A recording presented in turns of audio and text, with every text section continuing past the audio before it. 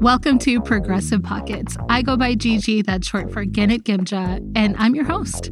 On this podcast, the topic is what we can do about that feeling of disconnect that we might feel within ourselves when we vote one way and our politics and our beliefs are one way, but we realize that our money is working in the opposite direction. For example, you're recycling, you're driving a fuel-efficient car, but you're invested in companies that are leading the destruction of our earth. Or maybe you're an ally at your job, in your community, you're fighting for racial and gender equity, but all your money is in a bank that's financing politicians who are actively working against those goals. That disconnected feeling is what we're tackling on this show, with short episodes that are practical and offer gentle suggestions. At the end of the day, our problems weren't built in one day, and our efforts to fix them aren't going to take one day either. So today's topic is Jazz and Philanthropy. I came across a paper put together by Bridge Philanthropic Consulting, which is, according to their website, the nation's only full-service Black-owned fundraising firm. They're based in New York City, and they have a whole series of iconic impact papers. And this paper in particular really caught my attention. And after I read it, I just couldn't stop thinking about it. So here we are. It's called Jazz and Philanthropy, and it got me thinking about art and social change. So a lot of what you'll hear today is from that paper, as well as some other resources that I'm going to link in the show notes if you want to do your own deep dive. Jazz is one of the most interesting American creations, and specifically, it's an art form that was created by African-American artists. Jazz is an incredibly innovative genre of music that borrowed from African rhythms and was influenced by musical trends in the United States and eventually turned into something new and beautiful. When jazz started to spread in America, this country was neck-deep in laws that kept Americans segregated. There were laws against Black Americans being allowed to stay in the same hotels as everyone else, in the same train cars, attending concerts together, etc. And that presented a real problem as jazz became more and more popular. Although this art form had originated in the Black community, other Americans wanted to enjoy it too. And so this is where we start to see some activism on the part of these jazz musicians that I'll share today. While I researched this episode, I listened to an album created by the Pulitzer Prize-winning composer and trumpeter, Wynton Marsalis, called The Democracy Suite. It was recorded during the COVID pandemic lockdowns, and it was released in January of 2021.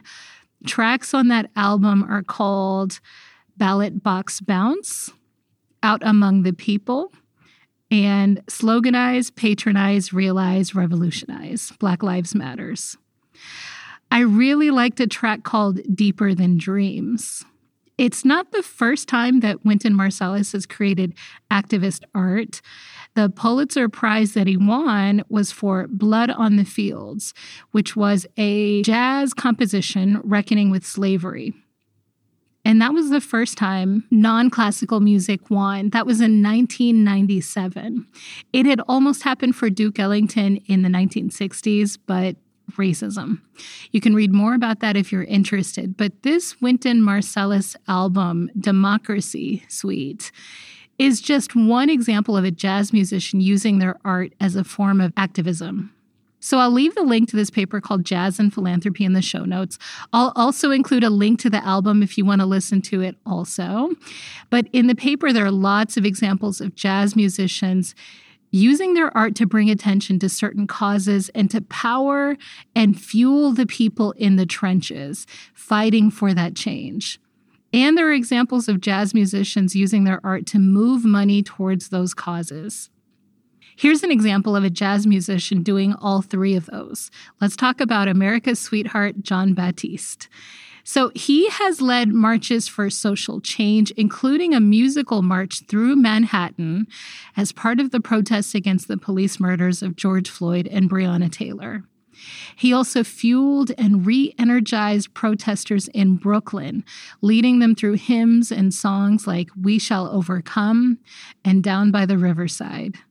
I'm going to link an interview with Jon Batiste in Forbes magazine where he describes so beautifully the way that music can be a connection to a greater power and a connection between people who are enjoying the music. Jon Batiste has done a lot of work to raise money for various groups such as the Equal Justice Initiative. I'm a big fan of that organization and public interest attorney Brian Stevenson, who founded it. In terms of where Jon Batiste donates his own cold hard cash, I'm still researching this. He is young and he is so busy. So I look forward to him fleshing that out a little bit more and seeing what he does when he has the capacity. Looking back to some of the most famous jazz musicians, we could take a look at the example of jazz singer Lou Rawls. You know what? I'm going to include a link of some of his music as well. Between that voice that's just like butter and that baby afro, woo! Anyway, he was an example of a jazz musician whose philanthropy really was front and center.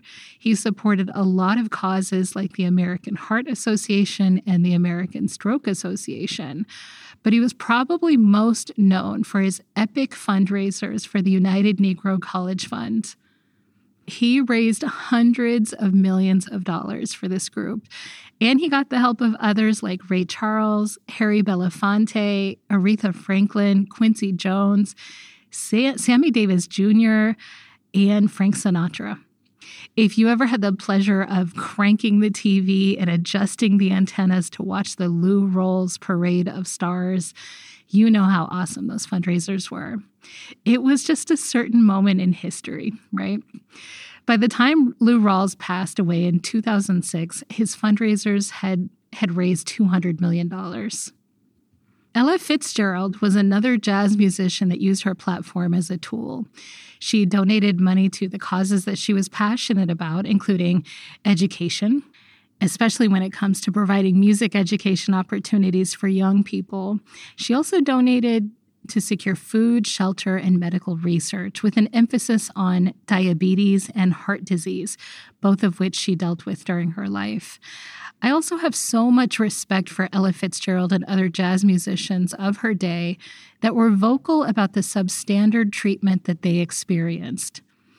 If you're listening to this and you're not of a minoritized identity, I don't think I can convey how difficult it can be as a working professional to not only be great at your work, but to also be a spokesperson against your own poor treatment.